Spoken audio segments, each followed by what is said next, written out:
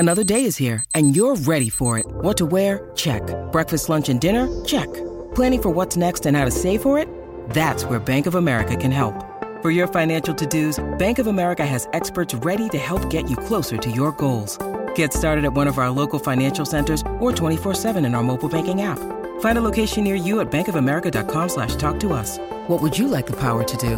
Mobile banking requires downloading the app and is only available for select devices. Message and data rates may apply. Bank of America NA, member FDIC. Hey, it's Ryan Reynolds, and I'm here with Keith, co-star of my upcoming film, If, only in theaters May 17th. Do you want to tell people the big news?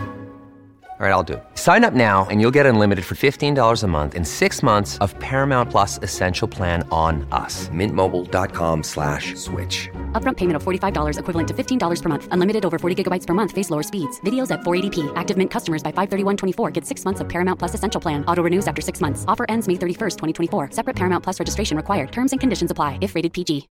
When you need mealtime inspiration, it's worth shopping Kroger, where you'll find over 30,000 mouth-watering choices that excite your inner foodie. And no matter what tasty choice you make, you'll enjoy our everyday low prices, plus extra ways to save, like digital coupons worth over $600 each week. You can also save up to $1 off per gallon at the pump with fuel points. More savings and more inspiring flavors make shopping Kroger worth it every time. Kroger, fresh for everyone. Fuel restrictions apply.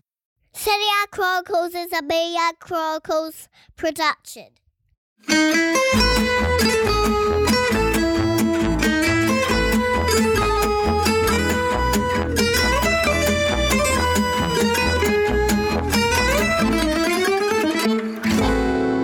Hey everybody, and welcome to the latest edition of the Serie A Chronicles Q&A podcast, dropping into your inbox hopefully on a Friday. It's me, Nikki Bandini, here alongside Mina Rizuki to answer your questions on all things Serie A. Mina, I'm going to throw straight into you with a question we got this week from Sanat Telmahi. Sanat is very on it with questions, by the way. I like thank them. you for these questions, Sanat. Yeah. We're definitely not giving anyone favoritism. We've thought this was an interesting question to answer. So thank you for the question, Sanat. Sanat asks, I can't help but think the real reason why Inter are so well positioned is Marotta. The team would have imploded with anyone else at the helm this summer. Do you think, Mina, the CEO is even more important than the coach in modern day football? I don't think he is more important than the coach, but I would say that I would divide it evenly between coach and management team as a whole. I think that it's important to have a great scout. And I think it's important to have somebody who is in charge of finances and in charge of strategic planning. And that means that there's always a plan A, a plan B, a plan C, because things happen and you need to be prepared. So if a certain coach is not going the way that you imagine to, or he decides to leave, or something happens and your plans are dumped out of the window, then we have to make sure that you have a backup to all of that and you have good ideas and you know how to negotiate so that the balances are all in check and that you're not overextended. And I think that Juventus certainly saw the difference when they had Marotta in charge and then decided to think big and give it to, well, I guess, Nedved and Paratici.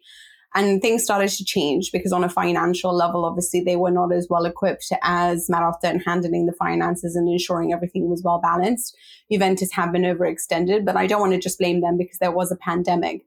But I think in general, it's about, there's so much. With Marotta, I want to explain that when he does bring in players, he negotiates so well on a financial level. He actually interviews the players and tries to have a chat with them or get somebody to chat with them and ask them keen questions, like what they like to do in their spare time, what their attitude's like, what their character's like. He's very good at that because he understands that a team is built on good men as well as good players. And he looks to rid the dressing room of bad juju, bad energy. And I think that was one of his important tasks when he arrived in Inter, because I think Spalletti really suffered with some of the dressing room disharmony when they had Mauro Icardi and Candreva was upset and Perisic wasn't happy. And there was lots of drama within that dressing room.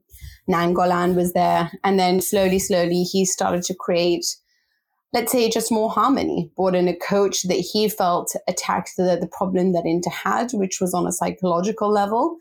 And moving on a tactical level, he was like, okay, I'm not going to find anyone like Antonio Conte. So what can we do better here? Go for either Allegri or Inzaghi. And he makes good decisions because he strategizes. He spends a lot of time thinking of a plan B and a plan C. And if you wonder how important that is, a lot of what PSG are going through is not because they don't have a good manager or good players. It's because they don't have a good management team. And what makes it worse as well is when you have a man in charge, such as, say, Leonardo right now, who is arguing with everyone and argued with previous coaches and is seemingly the man that everyone is worried about having to work with should they accept the PSG coaching job. So I think that has a huge, let's say, it has a huge impact on your club to have a good director. But I don't think it's just having a good CEO. It's having a good management in general. Ownership that doesn't meddle or try to impose how it is that they want the team to play, which I think happens in certain clubs that want to only play 4-3-3 or want to play with 3 of their best strikers or whatever it is. It is about knowing what your limits are. It's about sharing the duties and understanding who gets to make certain decisions and allowing those people to make that decision. It's about having, for example, a Milan, Maldini, who's there, who talks to the youngsters, and then Gazidis, who's there, who takes care of the finances. And there's a genuine harmony there. There's an understanding of who deals with what. And the players feel protected, the coach feels protected, and there is a genuine respect being shown to every member. So it's not about having just one great manager or one great coach. It's about a team that is in unison and that works well together. Jose Mourinho really enjoyed working with Branca, his sporting director, and trusted his choices when he chose, for example, Lucio to come in as a defender. And Marotta and Paratici had a wonderful working relationship once upon a time because one of them understood the sporting level and how to scout great players, and the other understood the other side of it, which was the finances involved, the man involved behind the talent, And you need to create that on every level within the dressing room and upstairs in the management level too. So I would say just as important. Yeah, I think I agree with most of what you just said there. I mean, maybe all of what you just said there. I think it's really important, like pointing about it's not just about one individual, because actually this idea of CEO for the sort of football area, I think that's quite new, isn't it? Like a lot of teams don't even necessarily have that role. We've gone from having sporting directors and football directors to this sort of extra, the bigger clubs you've seen this sort of carving out of CEO roles, sometimes even more than one CEO role, with one with responsibility for the football area and one for other areas. And it's, the language and the terminology of it can vary from one club to another. And for instance, at Milan, you've got Ivan Gazidis, who's the CEO and has a very important role there. But I think you could say that Paolo Maldini, who's the technical director, has had a really prominent role in terms of just helping the club to find a new direction, actually. I think the club was rudderless for quite a long time post Silvio Berlusconi, partly because you have, in one case, just an absolute chance of coming in and taking over the club from what it seemed like. But for sure, having a directorial team who are all on the same page, I think often you see the best ones do find that blend of business people and football people and bring them together. Sometimes, again, in Maldini's case, someone who's got like a history with the club can be helpful, but it doesn't need to be that. You just really need to have, however you structure it, people with clear responsibilities and an ability to work together and collaborate on things. But I think that, funnily enough, that idea of the importance of directors is much more sort of long-standing and long accepted in Italy than it is in some other countries, certainly than England. Because in England, certainly I grew up, Mina, with this idea of like the prototypical manager, the best manager in England was Sir Alex Ferguson, who did everything and was this overarching power figure who drove so much of Manchester United's identity as a club. Whereas in Italy, it's even sort of in the language, the word that is most often used to describe an Italian football manager is allenatore. Allenatore literally means trainer. So your job is to train, and someone else will worry about big ideas and strategy. And look, that varies from club to club. And there are clubs that give their managers more, like Gasperini has always been within Italy. The Italian Ferguson, in fact, has been one of his nicknames, and he gets more sort of close control there. But yeah, to bring it back to the example of Milan, Pioli, when you talk to him, he talks very specifically about what his job is, or at least he told me this when I had the opportunity to sit down with him recently.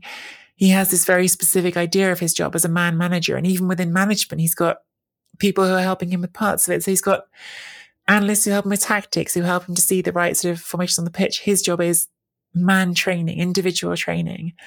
And I think that nowadays is actually quite common all across European football, because it turns out that all these jobs are very important, complicated jobs, and having individual people to do them well, who can do their area well, makes a big difference. And there's no question in my mind, to sort of answer the specifics of Sanat's question, there's no question in my mind that Marotta is a huge part of the Inter success story over the last 2 years. And of course, part of that also ties to, while they were there together, his personal relationship with Antonio Conte, because they did have a working relationship going back to their time at Juventus, and those dynamics worked.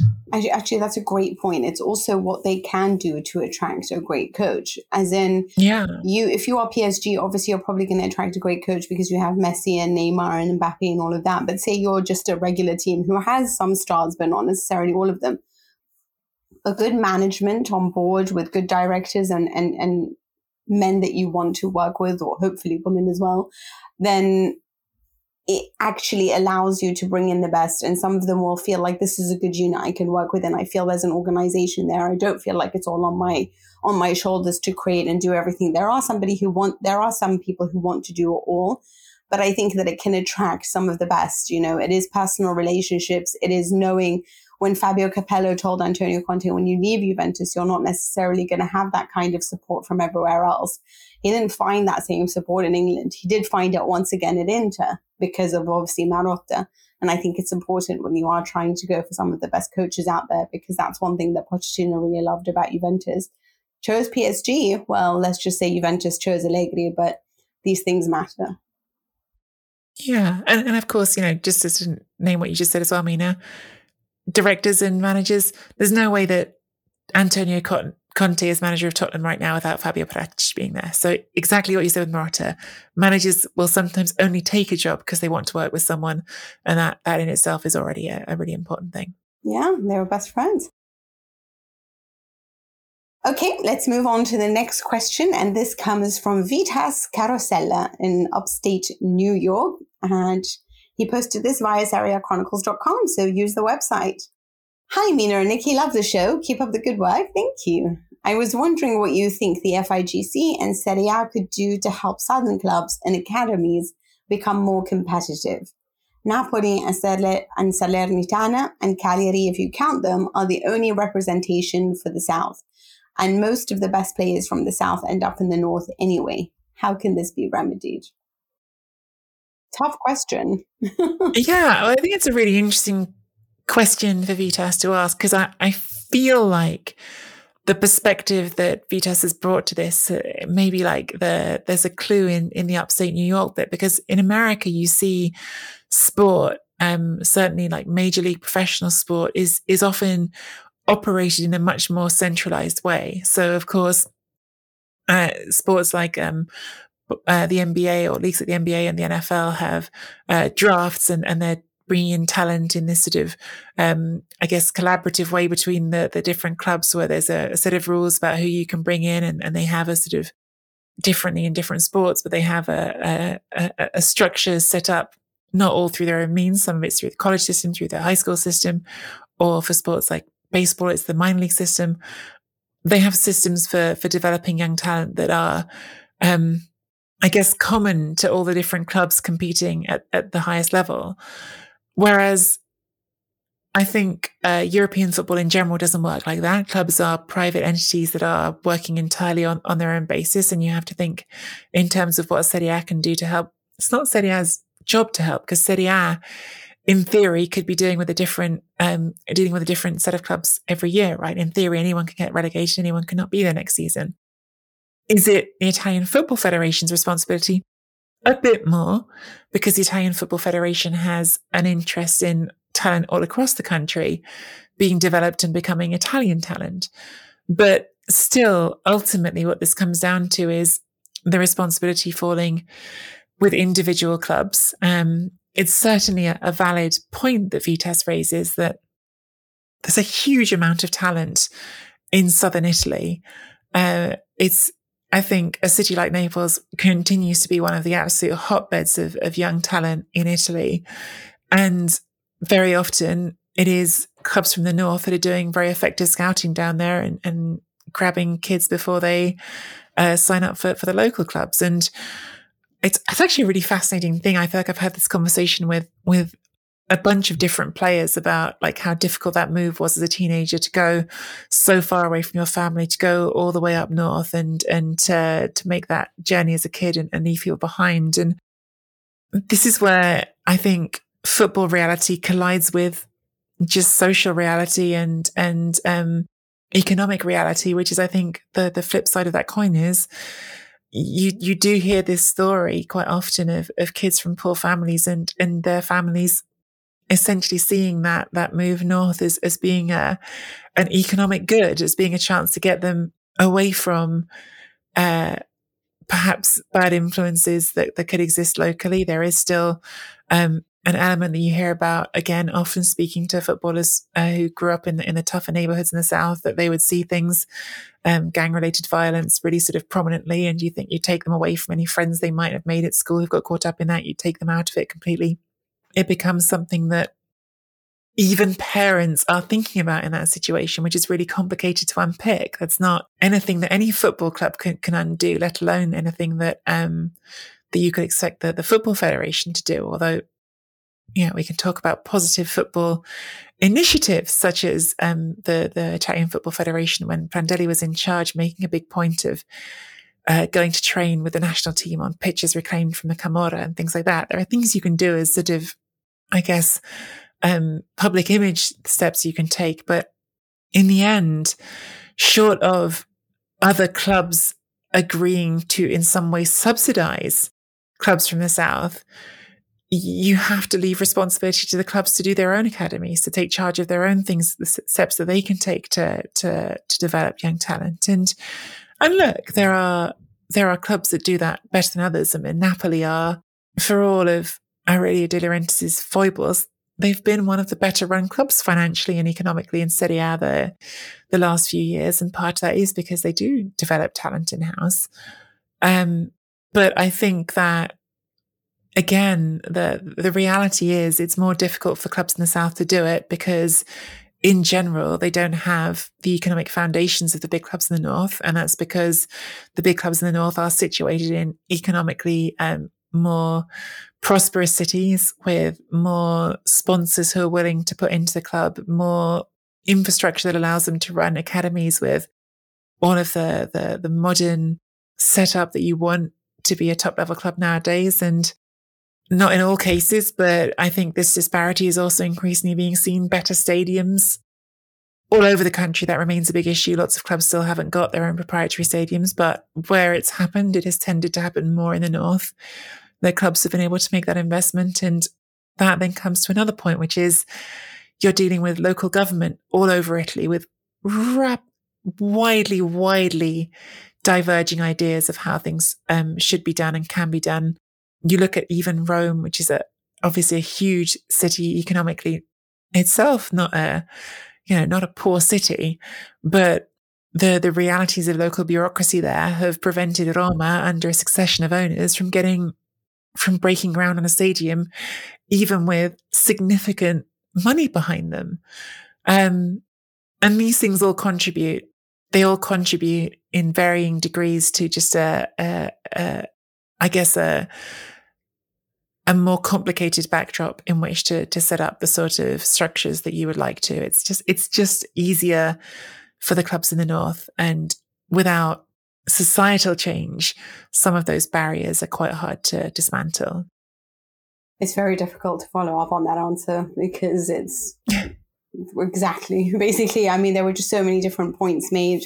It is unfortunately a reflection of just real life, and the best way to conduct business, if you are somebody who starts in a corporate world or any industry, is to do so in a place that's fertile already, and to do so behind, let's say, quietly. The best way to do your business is quietly, with nobody looking at you, with no eyes on you, and you can move as you please.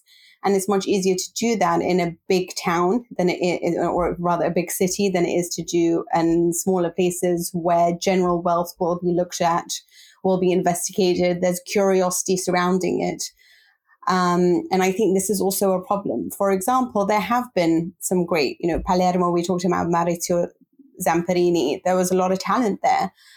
They went through a great era of success, and Palermo was a name that had some of the very best players, from Barzagli and Cavani to obviously Dybala that we've mentioned before, and they were allowed to prosper. But you needed to have a certain character in charge who could deal with some of the things that you have to deal with being the owner of Palermo. And I say this from experience because I was involved in discussing things with a consortium that wanted to buy Palermo. And you will not imagine the kind of hoops and the kind of leaps that you have to make. And you're investing money somewhere. So it's crazy what they ask of you and what they want from you, which is something that when you are a big city, such as Milan, you're not really, there is just so many different industries. There's so much wealth there. So you're not paying such close attention to what's coming in and which new millionaires arrived and which new owner wants to spend this much money. There's not so much curiosity surrounding every industry and surrounding every person. You are allowed to do your business sort of without so much attention, which is something you can't really guarantee in the South because obviously it's much less. So you have to go through a lot of hoops. You have to be a different type of character. And I think it's that much more difficult in all honesty for me, having realized what that would entail to be part of a consortium that would take charge of Palermo, than it would be, say, when Sampdoria is on the market and also looking for somebody to buy them. It's much easier to go for that, more money, sure, but there are certain things to be done in business where it helps when you are within and amongst like-minded individuals, and you can conduct your business without prying eyes. And this is something that even players have said, it's different when Higuain was playing at Napoli and everyone would come up to him and there was this kind of community feel. There's beauty, and it's beautiful, and it can be a curse. But also when he walks in Turin, nobody looks at him. He can do as he wants. Nobody cares. There's a million others before you. There'll be a million others after you. You are not special. You are ordinary. And I think that makes a difference as well. But it is also the luck of the draw. And Atalanta, for example, are a team with a very small budget, but they have invested in their academy. They are a team that believe in youth and in growing talent and using that as a form of revenue as well. This was something that we saw Catania, we saw in Cagliari, we've seen obviously in Palermo. It's more and more in the north because obviously, generally speaking, if you are a wealthy owner or you do want to make your investments, they do generally do what happens in real life, which is it comes in the big cities. But I do agree in the sense that there's very little that the Federation and Serie A can do in general to help that, other than,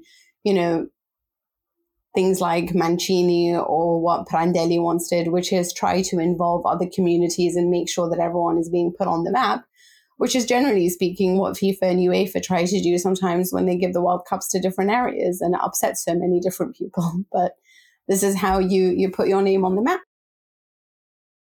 You guys, we were just today talking about separate recording about Maurizio Zamparini and his legacy. And imagine we could have had Mina, the Mangialanatori, in Palermo as well, from what she's just revealed to us.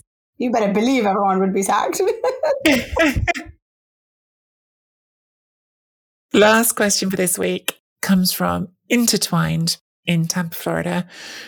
While Lautaro and Dzeko have done well to pull Inter through, they've both been inconsistent throughout the season, and I feel like we need someone more clinical, they write. what kind of striker do you think Inter needs this off-season, given Dzeko's not getting any younger? Vlahovic.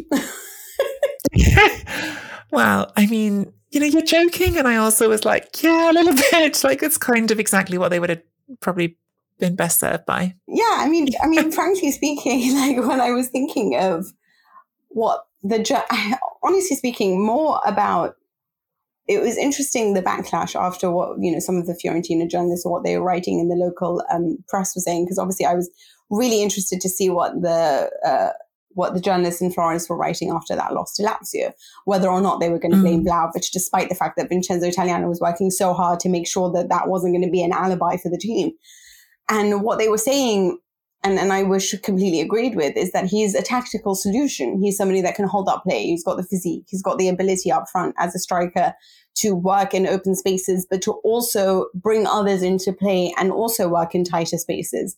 So he is just like this one-stop shop, your tactical get out of jail card. And he's Osimhen is that as well. I mean, if you have Osimhen and you have Vlahovic, then you never really need anyone else in your life if you're up front, I mean, they are just two amazing footballers and attackers that just really that can combine efficiency with tactical intelligence, with perfect technique, and they make the difference. They make the impact, and they have done so on a consistent level this season.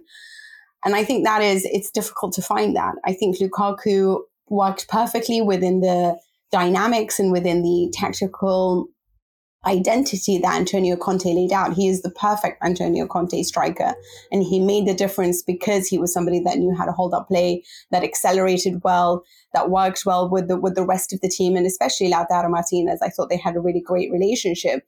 Dzeko's a different type of striker in the sense that he gives more to the final third in terms of his feet and in creativity, but perhaps not somebody that will bully your centre backs. So I worry about Lautaro Martinez because there is so much talent there, but I worry whether he's a little bit like a Dybala. These two players that have just such remarkable scope for brilliance that can do so much. And we know that because we've seen it recently for Argentina as well. But he hasn't scored in 5 matches. He had this also last season where he goes through a period of form in which he doesn't really produce the goods. So you're right in that. And this is what's going to happen with a lot of strikers, like Dybala, like others that we've seen, Immobile for the national team, although I think that's probably more of a tactical issue at times, where, certain strikers won't produce the goods. But we're talking about the very best. And for the very best, you need a lot of money.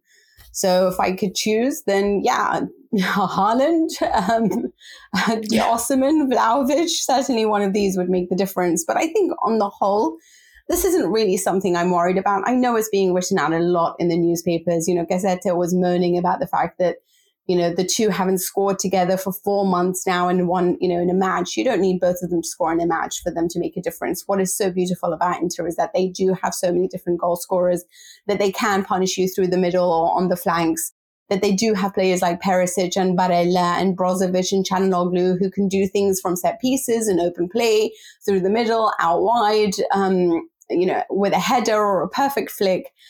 I think what you need is variety. And it will happen that there are certain matches in which your goal scorers won't produce or they won't get that goal. But overall, the team is playing beautifully, and we should have teams in which everyone takes part in the final goal, and we're not all reliant on this wonderful Haaland or Vlahovic or Mbappe or whoever it is you have up front.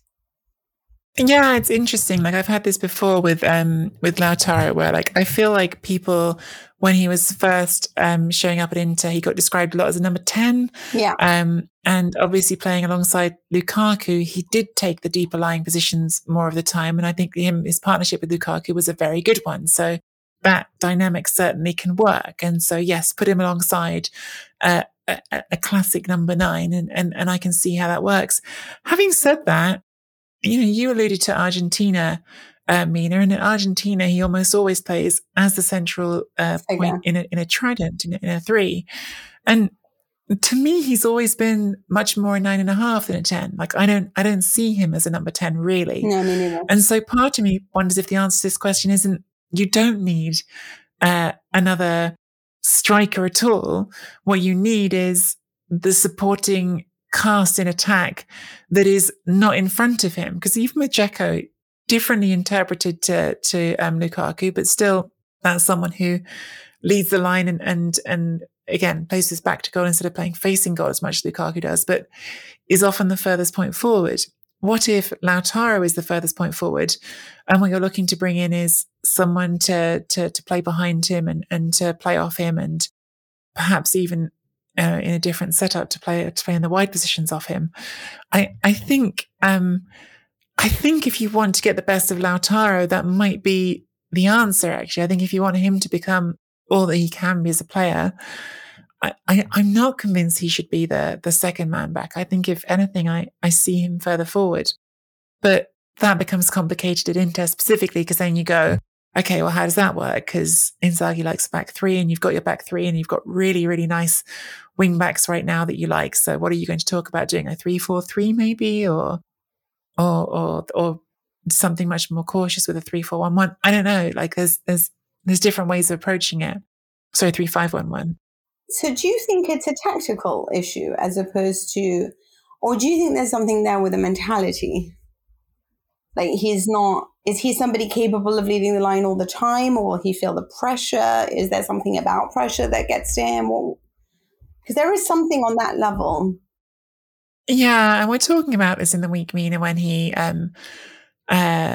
lost his head badly at the end of Milan's game against Inter. So of course that's in my head, and that is influencing how I think about this. But I do think the evidence of the national team is important, because Argentina were looking for so long for someone who could play up front with Leo Messi in the team, and it wasn't working.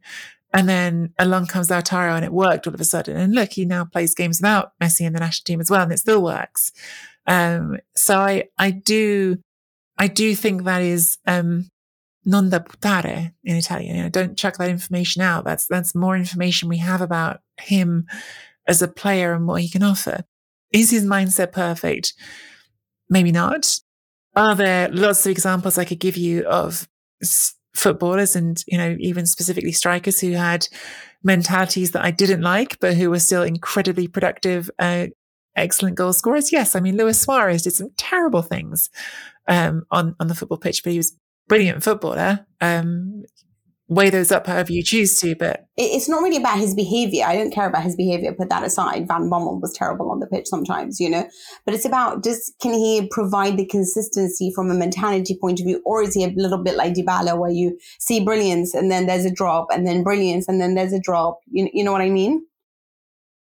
I understand where you're coming from, but I think they're quite different characters. And I mean, again, I keep pointing to this Argentina situation, because Dybala never became much for the national team. He was always, not always, but largely a disappointment for the national team. Whereas Lautaro stepped into that potentially quite daunting setting and was successful really right away. And I think you could also say that when he first showed up in Champions League games, at the beginning, he was right away very successful in that area. And I think he has, perhaps like many, many footballers, he can be a confidence player that can come and go. But I don't think he's got that. Well, time will tell. I don't think I necessarily see that frailty in the same way with him. Well, it's like you said, time will tell. And hopefully he'll figure it out, because he really is such a great talent. But we hope you enjoyed this Serie A Chronicles Q&A. Check out our new website at serieachronicles.com to find the link to join the Chronicles Tifosi membership on Patreon to get access to exclusive podcast episodes and other bonus content. We'll keep them coming. Get your questions in on Twitter at Serie A Chronpod with the hashtag Chronicles Q&A, or go to our website to email us or to send us a voice message. And we'll put the audio of you asking your question on the show. Check that out. Find both of us on Twitter at Nikki Bandini and at Mina Rizuki, and subscribe to the Serie A Chronicles YouTube channel for clips of the show, which was mostly me putting on my lipstick and arranging my hair. And, even though this is just a podcast, but leave us a rating and review on Apple Podcasts or wherever you get your podcasts. And as Nikki and I love to say, make sure they're all positive. Thank you for listening to this little episode, and we'll be back on Tuesday. Ciao for now.